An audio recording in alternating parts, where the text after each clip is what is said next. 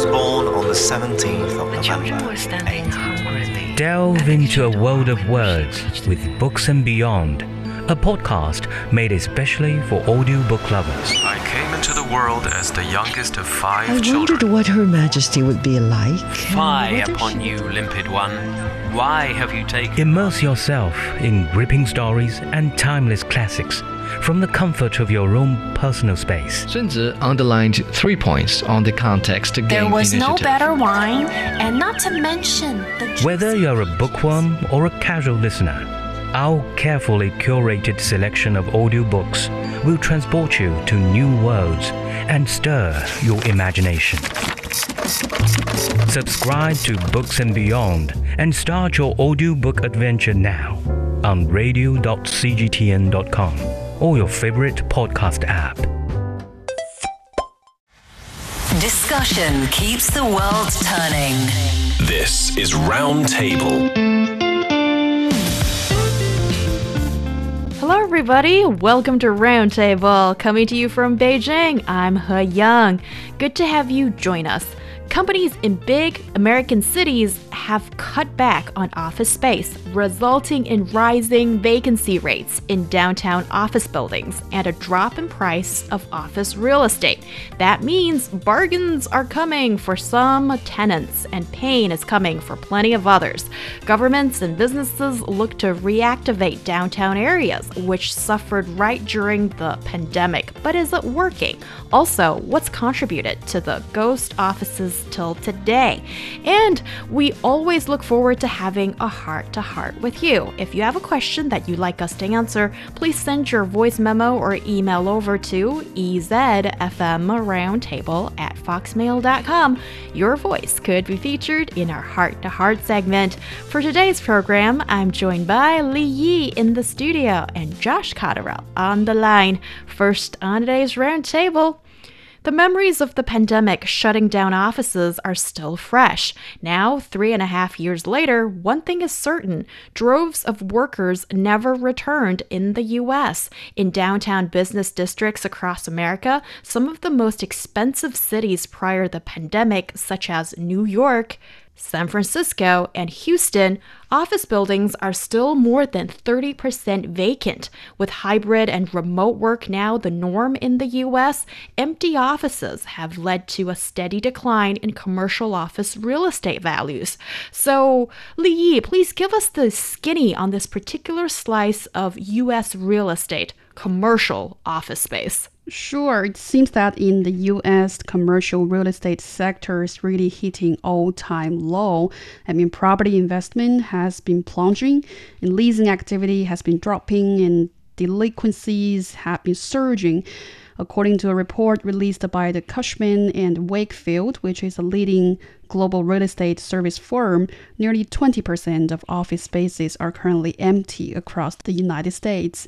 And according to the report, it can be a milestone because the number really exceeds the vacancy rate during the 2008 global financial crisis. And in certain places like San Francisco and downtown LA, things can be even worse. Yes, and Josh, you've looked at this subject as well. Places like San Francisco and New York, these are kind of iconic cities, and we know that it used to be very expensive to rent there for office and also for living. So give us more information on what you've found now in these cities. Yeah, well, I think you've just mentioned the key point, actually, and what mainly I've been reading about, or when I've been trying to find explanations for this, and it is about expensive real estate, especially if you take a city like San Francisco, LA, and New York, or of course outside of the United States as well, like in my home country, cities like London as well. The real estate is so expensive, and if we focus on a city like San Francisco, the rents and property prices in that city make it really challenging for businesses to afford office spaces, period, even before the pandemic, but especially during the pandemic and afterwards during economic turndowns. So, as you mentioned, many companies have downsized because of this, relocated. And although during the pandemic, that relocation seemed to many people to be temporary, it actually seems as though now that a lot of businesses have decided to stick with that with that practice of people not coming into the office or having a hybrid system, and then maybe eventually not even coming in at all. I can give you another example of the Union Bank building at 350 California Street in downtown San Francisco that may well become a symbol of the city's post-pandemic property market woes. As originally reported by the San Francisco Standard, the building was valued at around $300 million US dollars, but as it went on sale in 2020, the price dropped to approximately $250 million. And the final offers reportedly came in at only $60 million US dollars.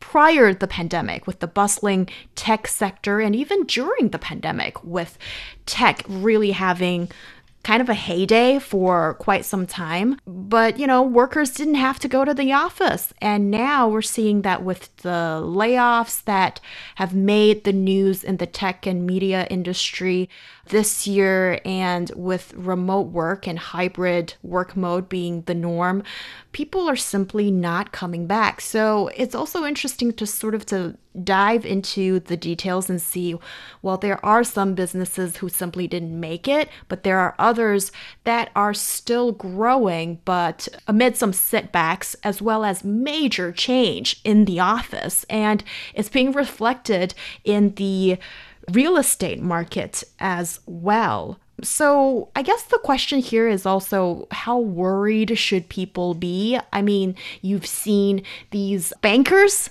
who've lent out loans to these property owners, and of course property owners, as well as some of these businesses, they're all sort of adjusting to this change. So is it a worrying scene, or it's not so bad in the sense this is just some kind of transition? Well, I would say among all those uncertainties, this kind of downward trend in the business real estate sector, either in the US or in other countries, is basically one thing among others. I mean, we've seen a lot of this discussion about how the world is experiencing economic uncertainties, especially since the pandemic. But I would say overall, we should hold and wait and see attitude toward this, because as you said, it can be like two-sided story. On the one hand, cities like San Francisco and also some like tech hub cities in China, they have been experiencing such transformation or change even before the pandemic, because there used to be discussion about how those traditional business models adapt to the new trend, especially to the new changing tech landscape. And now it seems that the pandemic and the remote work is basically accelerating the whole process. Right. And meantime, of course, there remain economic uncertainties. But I would say the outlook for the future of the whole economic development is kind of mixed. So I would say people are like waiting and see what will come next. And regarding this business real estate sector, it can be so much more complicated, I would say. Well, I think that the consequences of this, I agree that they can be mixed, they can be positive and negative, but actually I think that it's more like it's going to be negative in the short term, because we're in this state of transition. We're maybe at the start of this state of transition when it comes to reimagining office space, really. And I think on a much broader scale, it's about reimagining the urban city environment, urban planning and revitalization. I think right now we have these empty office buildings, but I think that is going to, it has to prompt cities to review their urban planning strategies. And I think that this could lead to a really positive reimagination of how our cities look. And maybe we can have office spaces that are used for different purposes. So like more of a co-working setup, or there's also some things called mixed use developments where their office space is just some of the time and they can also be used for other things. So I think that it could actually be really positive for cities in the long run, but it may need some time because these are physical large buildings and it's not instant. We cannot just simply change them overnight. Right. Although I think it can be a bit quicker than maybe we think. I know that in Beijing that this kind of development can happen very, very fast. So who knows, maybe in the next 5 or 6 years, we really could see a completely different looking city. And San Francisco is really the best example here as well. I know that earlier, Heyang, you mentioned about the tech side of things, and San Francisco, being such a tech-dominated city.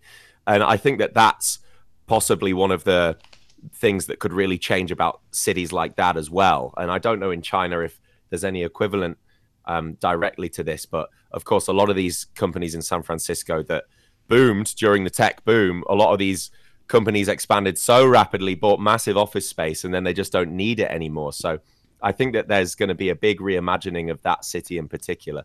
I think it could be positive, but it may take some time. Yes, and well, look where the pendulum swings, and that's kind of what we're speculating here. Also, if we may go a bit deeper into the reasons why that this has become such a prevalent phenomenon in the real estate market. And let's still take the US as an example before we talk about China. So what are the key drivers to people out of office buildings? I would say among all the factors, the COVID-19 pandemic is definitely the biggest, or one of the biggest one that has changed the way we live and work. I mean, ghosted office buildings is kind of like a reflection of that evolving nature of work generally, with the rise of like remote work and also more flexible schedules. Many employees, they don't really need to be physically present in those offices or in the office buildings every day. And also for companies, they're also adopting such flexible working arrangement and schedules. And they finally realize somehow that their employees can work efficiently without being physically in the offices. So even after the pandemic, some companies would also want to continue that kind of remote working schedule. And of course, this shift has definitely reduced the demand for those business buildings, especially in downtown cities, which usually means that you have to pay for very expensive rents. And for company operators, they just need to make the calculations. So that could just lead to their decisions that they tend to either reduce the area that they rent in business buildings, or they simply just shift their business areas in like suburban areas, or basically they don't really have a business area at all. And of course, on the positive side, of course, we can say with the advancements coming up in the technology sector, we have like all kinds of tools that can help us keep online, like online meeting and all those social media platforms that can just help us to stay online like 24 hours a day, which can be really efficient from the perspective of employers. So, I think these are the two major drivers of this kind of business real estate shift. Well, the US is such a diverse place when it comes to regulations, right? Given that they've got different zoning restrictions and regulations for different states and things like this. But I know that in a lot of the most developed parts of the US, they have very strict zoning restrictions and regulations. Such, again, like San Francisco and LA, famous for its zoning restrictions, actually, which means that building codes, they can really restrict the conversion even and adaptive reuse of an office space. So this is one issue here actually that needs to be mentioned. So even if there is an empty building and people want to reuse it, sometimes it's not exactly possible. And so this is why I think in areas like San Francisco in the US, cities like San Francisco, massive cities, that sometimes these spaces end up being empty because it's simply not simple enough to just reuse them and fill them up for many complicated reasons that I won't go into detail about. In my own country, as an example, this problem also exists for slightly similar reasons. Again, real estate costs and affordability. It's no surprise London, also one of the most expensive cities for real estate in the world, including rental costs for office buildings. Also, the COVID-19 pandemic, again, it accelerated remote work in cities all over my own country, all over the world, actually. So this is more of a global trend. But I think that, again, outside of the US, the UK, Europe, this is one of the big ones.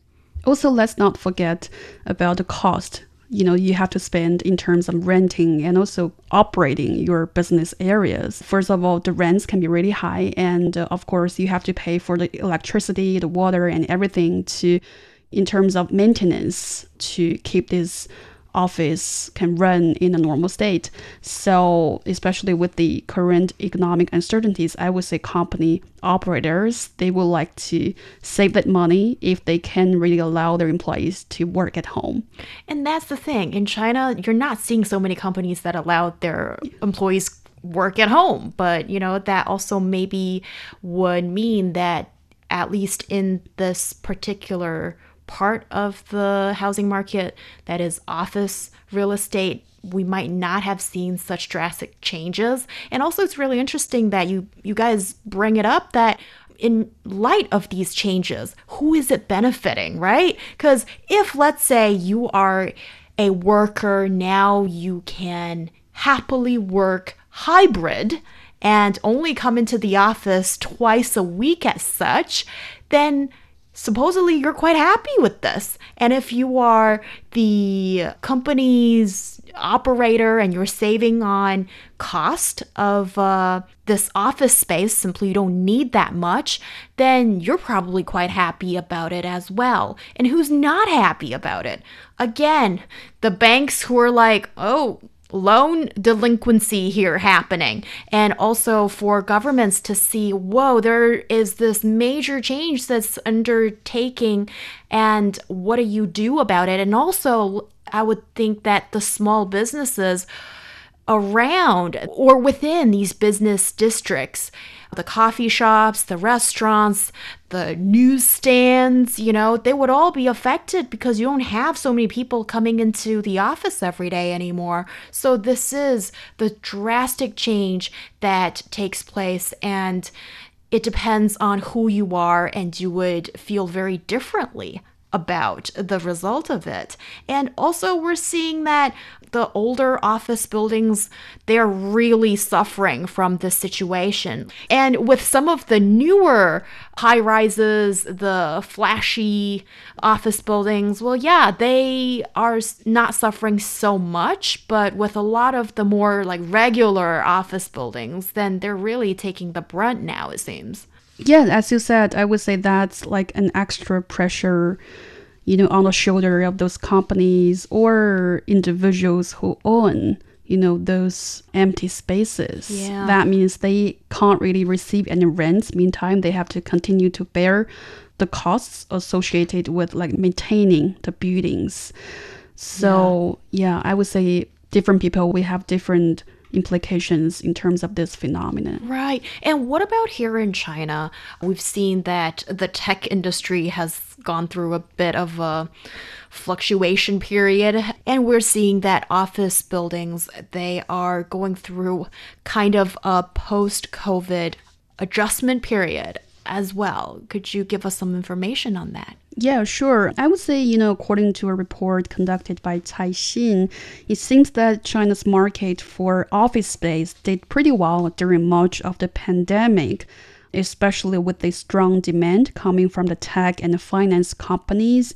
However, in the year of 2022, corporate demand for office space collapsed after the first quarter, and even like the biggest cities like Beijing and Shanghai, where demand is usually the strongest, were not really spared. And big cities like Beijing, Shanghai, and Guangzhou and Shenzhen somehow suffered losses in net leased office space. But still, tech companies are the biggest occupiers and the major demand drivers in this business office market. And for example, in the city of Beijing, the capital city of China, tech companies accounted for nearly 40% of the total leased transaction area of the grade A office market in 2022. And it seems that, this year in 2023, things are somehow getting better, because we've seen a recent report conducted by China Times. And according to a local staff member engaged in office leasing, market in Beijing, after the Spring Festival, there has been an increase in terms of activity in the city's office leasing market, and primarily in terms of property viewings. And meantime, the rental prices of this business real estate sector in city remained relatively stable. Yes, and this is one part of this overall real estate market that people are looking into. And let's talk about, with all these empty office buildings in the US and also, the vacancies, what do you do with these buildings? Josh, you alluded to this earlier on about the landlords getting creative in repurposing these places. And what are some of the common choices that people go for? Well, there's a multitude of things that you can do with a building, right? And a lot of it, people are always looking for and needing buildings for various reasons. We as humans need them, and you can go as far as thinking about buildings as places of shelter for people, whether that be hotels, apartments, or university dormitories, or something else. They could literally just be places turned into places where people can live, more affordable housing, but it can also be flexible. And I think that this is kind of an idea that's still quite tricky for many people to get their head around, simply because we've just grown up in cities where buildings have often been that building that has that purpose, and it's not really flexible. But actually, a lot of modern concepts, especially as we sort of transition into this new working epoch of whether it be remote work or hybrid work or digital nomadic work or whatever it is, where these spaces, these physical spaces, can be used just temporarily. So they can be used by people at intervals whenever they need to be used. They can be rented in a short-term way, so to speak. And I think that still we're working out how best to do this exactly. I think societies the world over aren't really sure what to do with these spaces. But these are just some of the things that you could do with these buildings. And of course, they can be changed into community areas as well. And sometimes even some of these buildings, and I do not like the idea of waste, but if the building is not necessary at all, then it can even be demolished sometimes, and we can make way for public parks. Sometimes this has happened in cities, or more green urban spaces, roads, transportation. There's many things that can happen. Yeah, and by the sound of it, real estate developers, or at least the building owner, would not be the first one to get on board in that sense. You'll probably need to compensate quite a bit for them to want to allow this, especially when you're talking about possibly the really, prime location or pretty popular locations in these cities. What we're seeing in the U.S. is apparently there is a bit of a trend that's going on that is converting these office spaces into housing. And some people even talk about make it into affordable housing, because apparently there are a lot of people in the US who would like to have a nicer place to live, or at least have a place to live if it's affordable housing. But it's also met with some naysayers because, first of all, how do you turn an office building into a residential building? That sounds like a lot of construction work. You won't have enough bathrooms to start with. But also, some people are getting creative and saying that why not turn some of these empty buildings into warehouses? For example, like Amazon, with all the delivery it needs to do, instead of having their warehouse in the suburban area, why not just have one in the city center? And would that make economic sense, I think, is still really key to the discussion. I think despite of all those challenges that people are facing in this business real estate sector, it does not really mean we aren't really seeing opportunities. I mean, here in China, you can see that a lot of new logistics center, warehouses, as you mentioned, and also business parks, and maybe data centers are being built in remote areas or in suburban areas in big cities. And so that could just be like a lesson or new way for those investors who are looking in this sector, because obviously in China we are trying to upgrading like manufacturing industry and also telecoms and automakers. They might not need their employees to be physically present in downtown cities, but they might need like extras and big space in suburban areas who can really accommodate their staff and also their manufacturing lines. So there are some experts suggesting that for real estate owners or those investors, they can really look into this new approach. As we've seen in the US, in China, and many other places, work has long defined the geographic center of society and how real estate works. Could this be an opportunity to rethink the idea of our urban construct? I think the answer is yes. And in 50 or 100 years, we might look back at this moment as the clear point when that old paradigm broke. You're listening to Roundtable. Coming up, shared massage chairs were never that popular, but the business continues. Why is it? We'll get into it right after this break. Deep Dive, a podcast of CGTN Radio. We go beyond headlines with reporters from around the world. Search for Deep Dive on Apple Podcasts, Spotify, Google Podcasts, or wherever you listen. Take a deep dive into the news every week. Hear our conversations.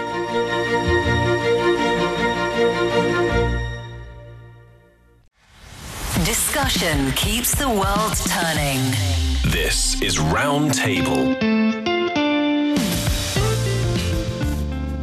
You're listening to Roundtable with myself, Heyang. I'm joined by Yi in the studio and Josh Cotterill on the line. Coming up, shared massage chairs were never that popular, but the business chugs along. You can spot these idle massage chairs in most shopping malls and airports in China. What explains?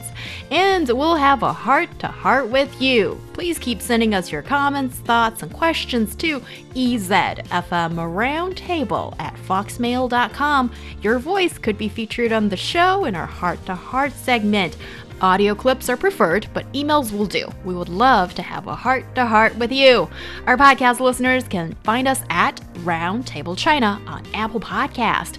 Now on Roundtable, what do shopping malls, airports, and cinemas in China have in common? Shared massage chairs. The amenity is there, but not that many people enjoy it.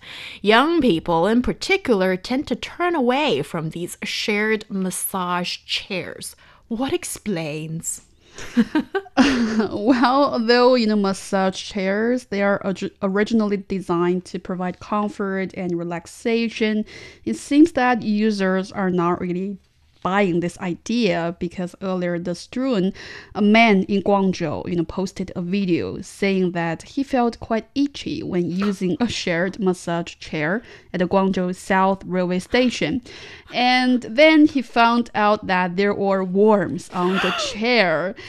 And yeah, it's kind of disgusting, I know. And this video somehow triggered widespread discussion online. And quickly, after the video was published, the railway station replied on its Weibo account, saying that it had fully disinfected all the shared massage chairs at the whole station, and also promising that follow-up management would be strengthened to ensure that massage chairs would be clean and comfortable to prevent similar situations. But meantime, we are seeing too many cases like this. For example, this May, a girl found that her skin was itchy when using a shared massage chair in a shopping mall. And later he was diagnosed with skin diseases. And also media reports revealed that a man found his leg itchy after using a shared massage chair in a shopping mall in Shenzhen back in the year of 2019. And similarly, he found many worms on the chair. So it seems that, more people are paying attention to their health and they want to enjoy such healthcare service. However, there are some certain problems that prevent people, further using such shared facilities being installed either in shopping malls or at the railway station. Okay, what you just said, Yi, inspired my idea of a low budget parody to that movie, Snakes on the Plane or something. You know, it's like worms Snakes on a plane in chairs, you know. Ugh. Yeah, Josh, you know, there are plenty Worms of in the good chairs massage out chair. there, right? And you've seen them, I would think, in shopping malls here in China. Yeah. I'm not sure how many investors you're going to get for your movie idea quite yet, but you know, yeah, I've seen plenty of them. I've used them. I'm a regular user of massage chairs In public? in airports, Oh. things like this. But don't you feel it's a bit weird in the sense that, you know, if you get too comfortable or uncomfortable and there could be moans and groans and you don't really want to let it out in public? Nah, I've never seen that or experienced it myself. The hygiene issue is definitely very real, and I'm glad that things like this are being spoken about, because I think, generally speaking, if a massage chair is cleaned regularly and properly, and that should be multiple times in the day, I think, really after every person's used it, I think that it should be cleaned somehow. And if that's the case, then I think they're fine, really, generally speaking. I mean, it's just as unhygienic as any other chair, really. I guess that it's more intimate and the fabric is more porous, so it's more susceptible to things like worms, I guess, getting involved in the action. And there's more to that, Josh. I mean, these are not just any other chair. I have to disagree with you on this one.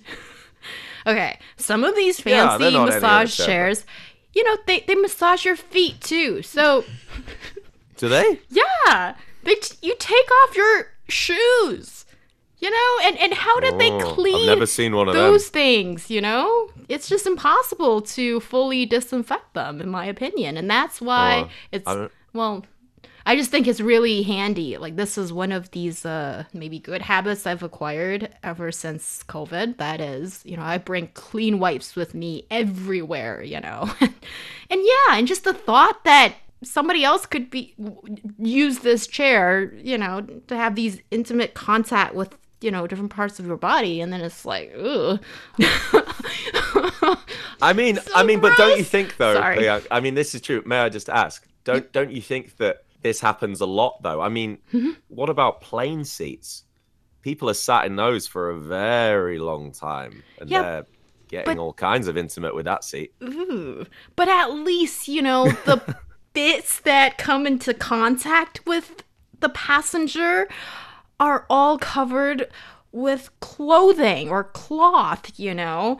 But with the massage chair, for example, you know, there's that feature of massaging the neck, and there's no barrier between your neck and the thing, and the neck of the previous person and the thing. And then, okay, this is probably going to gross everybody out. You're sharing like skin cells. Ew. And Li Yi, you know, you must have a defense for these shared massage chairs since, you know, they've been around for a long time and they're not being taken away.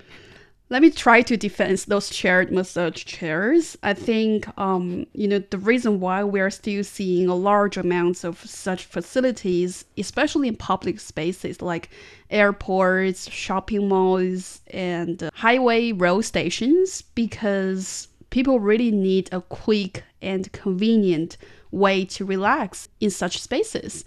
You know, after a long day of shopping and also a tiring trip, and you just want a quick way to relax yourself. And maybe that is a major reason, you know, why we are seeing such shared massage chairs in a lot of public spaces.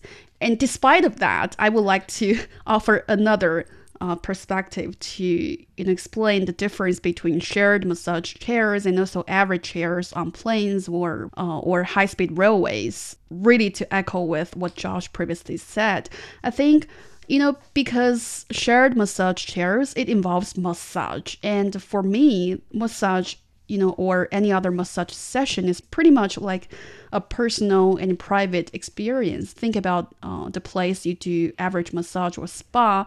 It's usually like a private and little room and well decorated, and which can offer you like a very pleasant journey or experience. But I mean, if those massage chairs are installed in public spaces, that means during the whole process of my massage, I have to be watched by passengers or simply just made me feel uncomfortable. So that's another, maybe counter argument for massage or shared massage chairs. I'm so surprised, Josh, that you don't find this to be a bit odd, because it's like, what you're supposed to do in private, but you're putting on display in public. And then, like, if I'm in a massage chair, the first thing I think about is I really want to cover up my face, because I just find it embarrassing, when like strangers just walk by and you're like,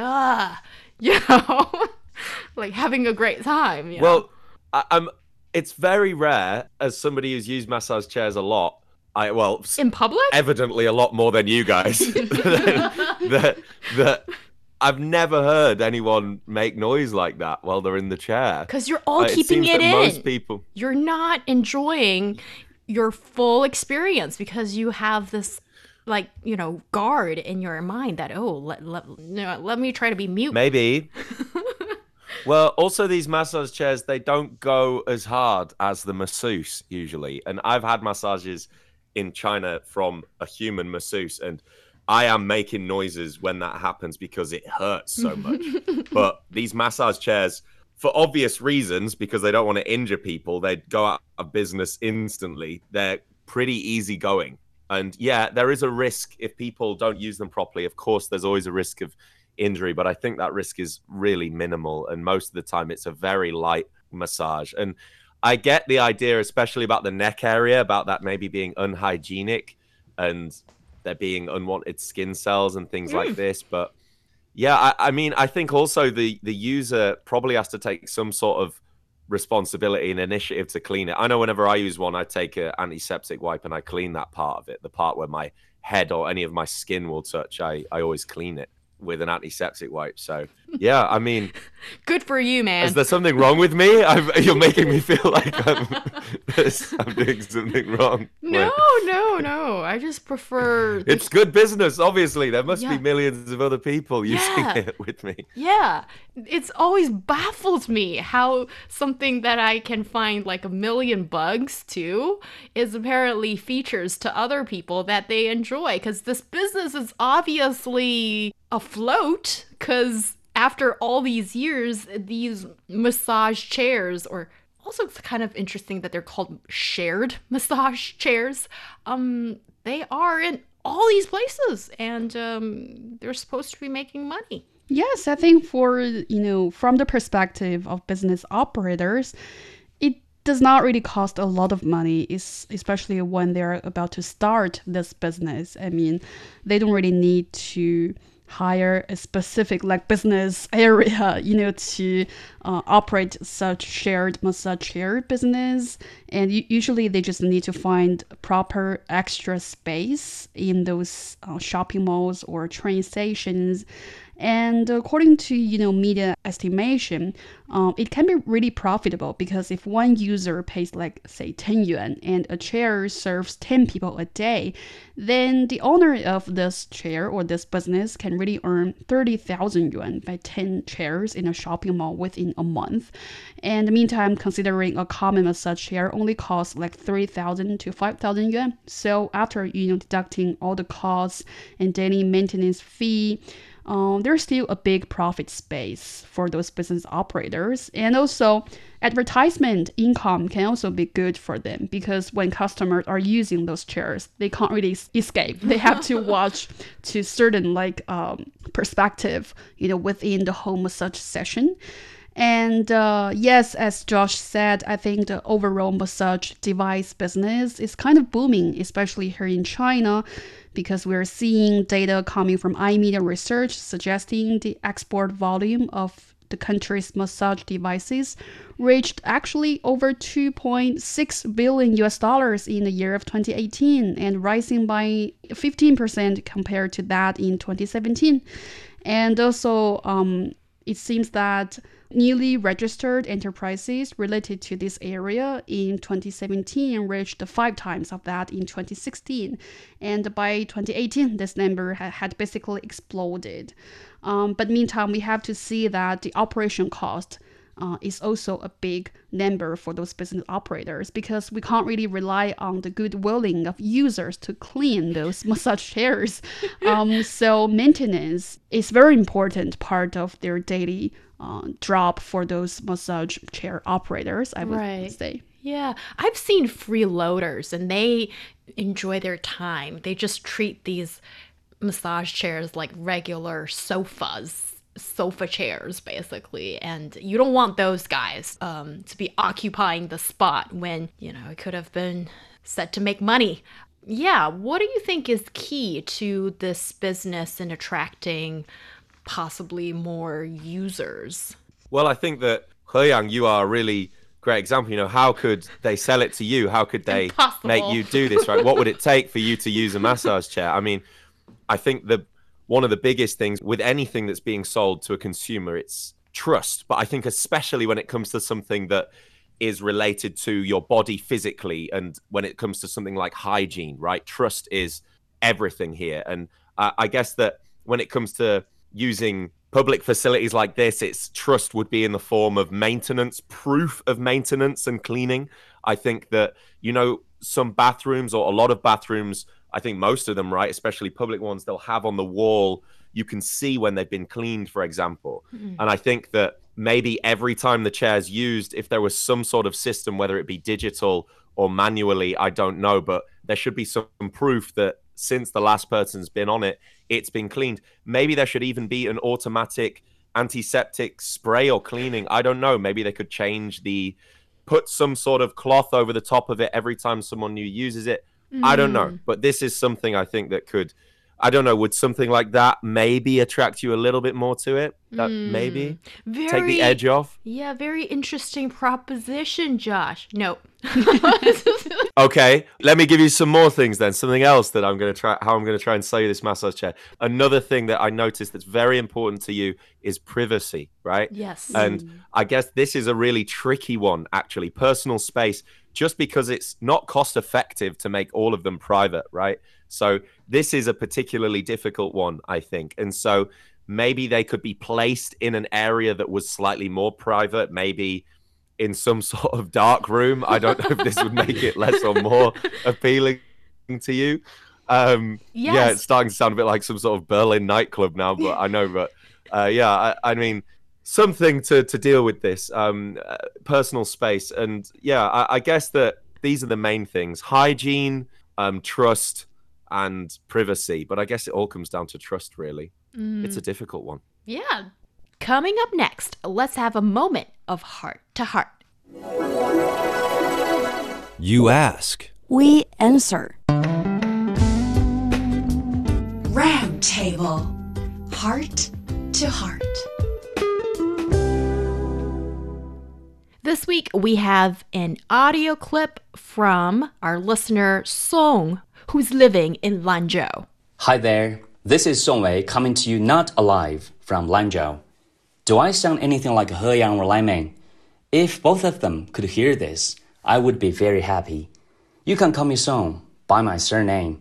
I'm a faculty member at Northwest Minzu University in Lanzhou, and I'm a super fan of traveling and a round table.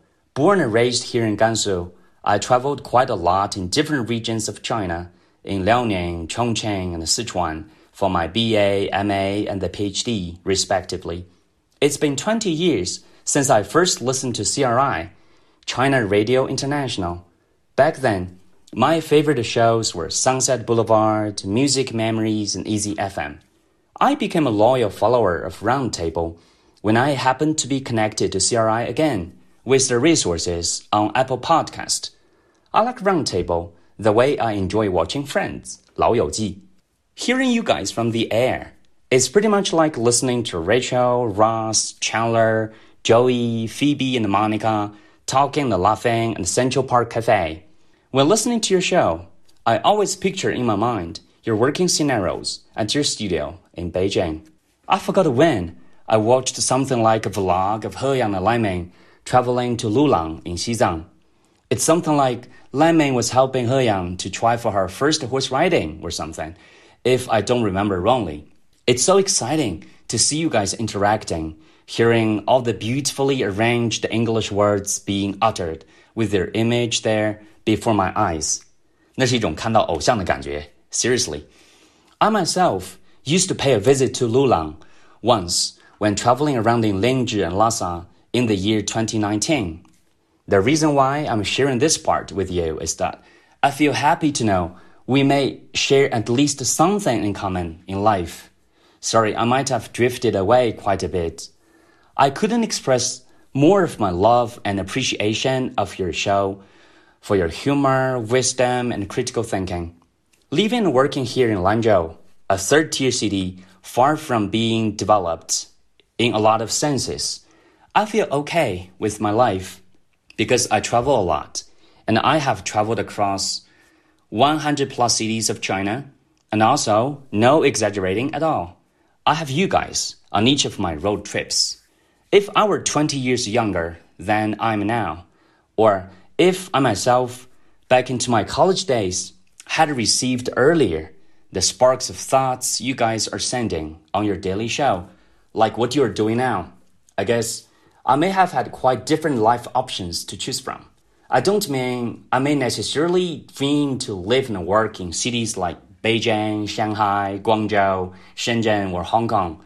It's just the thing that if it were that case, I guess my life should have had more wonders remaining to be explored. Anyway, I thank each of you on Roundtable for the fun and the happiness you share and deliver. Attached to my voice memo are some photos I took during my most recent trip to a township here in Gansu. Hope you would enjoy them.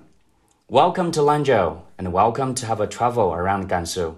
I feel so excited to send you guys my voice memo, first ever, and I hope it won't take me long to send you the next piece. Have a good day, my friends. Thank you so much, Mr. Song Wei from Lanzhou, Gansu province. You made my day. You seriously have, and you sound amazing. You should come and work with us, you know? And also, Lai Ming is on vacation, but I'll make sure that he listens to this once he's back at work. Yes, noted. And yes, just thank you so much for your kind and generous comment. Li Yi, what do you have to say to our lovely listener? I would say it's always amazing to, hear such audios from our listeners, and particularly this one. I feel like Song is like a friend of mine from afar. You know, first of all, I also love traveling, and then Friends is also my favorite show. So it's really amazing to see, how we can share, like similar life experiences, and also the way we look at the world. And also, Song, I'm super jealous of you because first of all, you can really travel to over 100 cities in China, and then I look at all those photos you sent to us. I think you are a great photographer. So why not sharing your super excellent photography skills next time? Yes, do that. And take us on your trip in that sense too. Yes. And Song, you remembered correctly about that little video I wish nobody sees on the internet of Lai Ming and myself. And I was just going ballistic getting onto that horse. Just... yeah, but interesting memories as you bring it up. Josh, what do you have to say to our lovely listener? Well, I think the analogy of Friends is really interesting. I just wonder who you think is who in this, in this situation. I think I know who is who, but really your voice, you really have a voice for the radio. Yes. It's really clear and articulate, and you're very well spoken. So maybe at some point in the future there would be an opportunity to discuss with you. But thanks for calling in. And again, as usual, I'm just overwhelmed at the multitude of different people that listen to this show and how articulate so many of them are. So thank you for calling in. It was really lovely to listen to your voice, and I think you're obviously a great speaker. Yes. it must be a great experience to sit in the class of Song Wei. Also, do you give your lessons in English? Because what a talent wasted if not, you know? And I just can't get over the breathtakingly beautiful photos you sent us. These photos of alleys of flowers and green pasture. Photos of, is it driving on the highway and going into the majestic mountains? And this is like the perfect advertisement for Gansu, in my opinion. And your photos made me think of a song.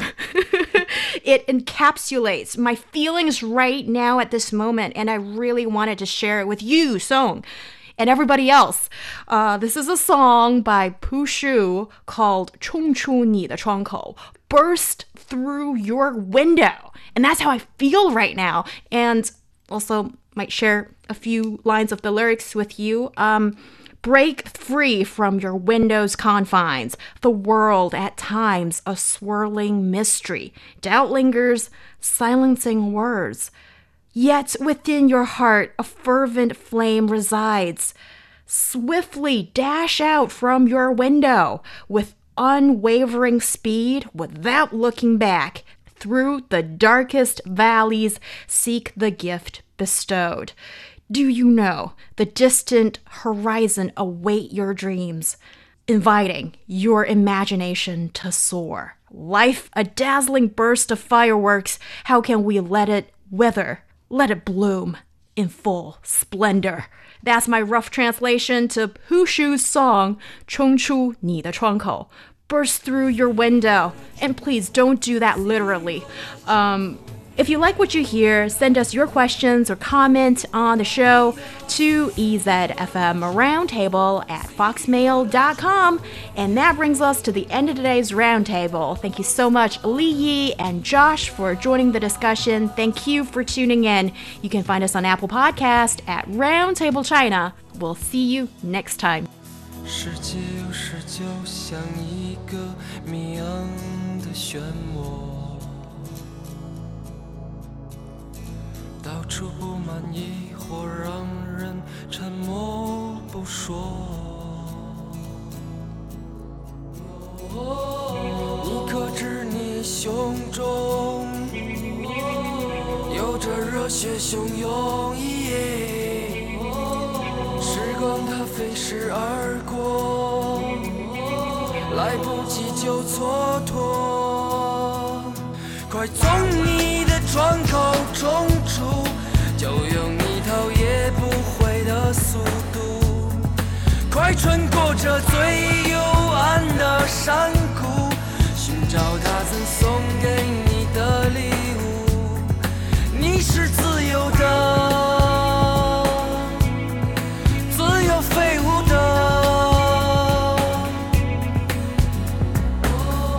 你可只有远方能带着你去想象。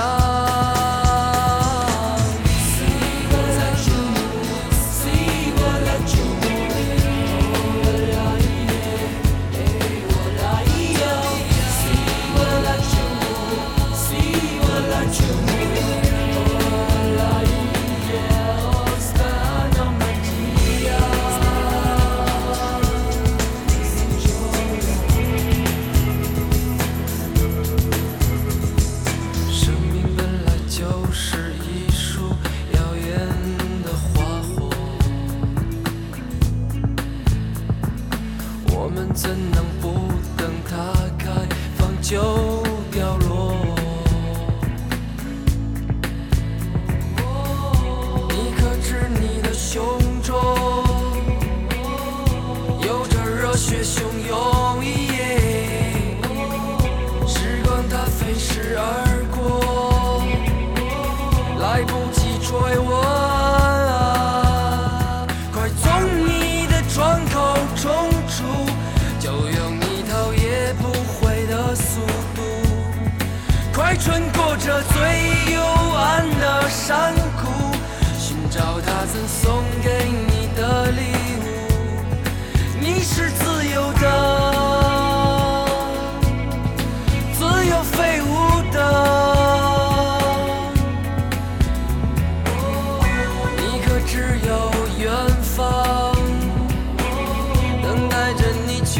想，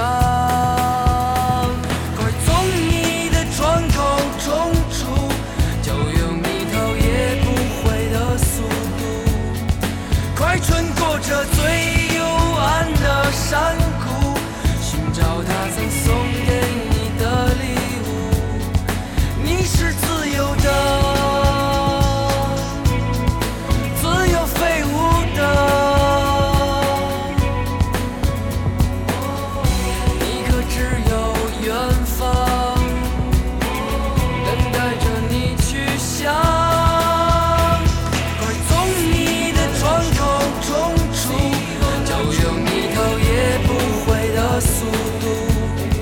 快吹！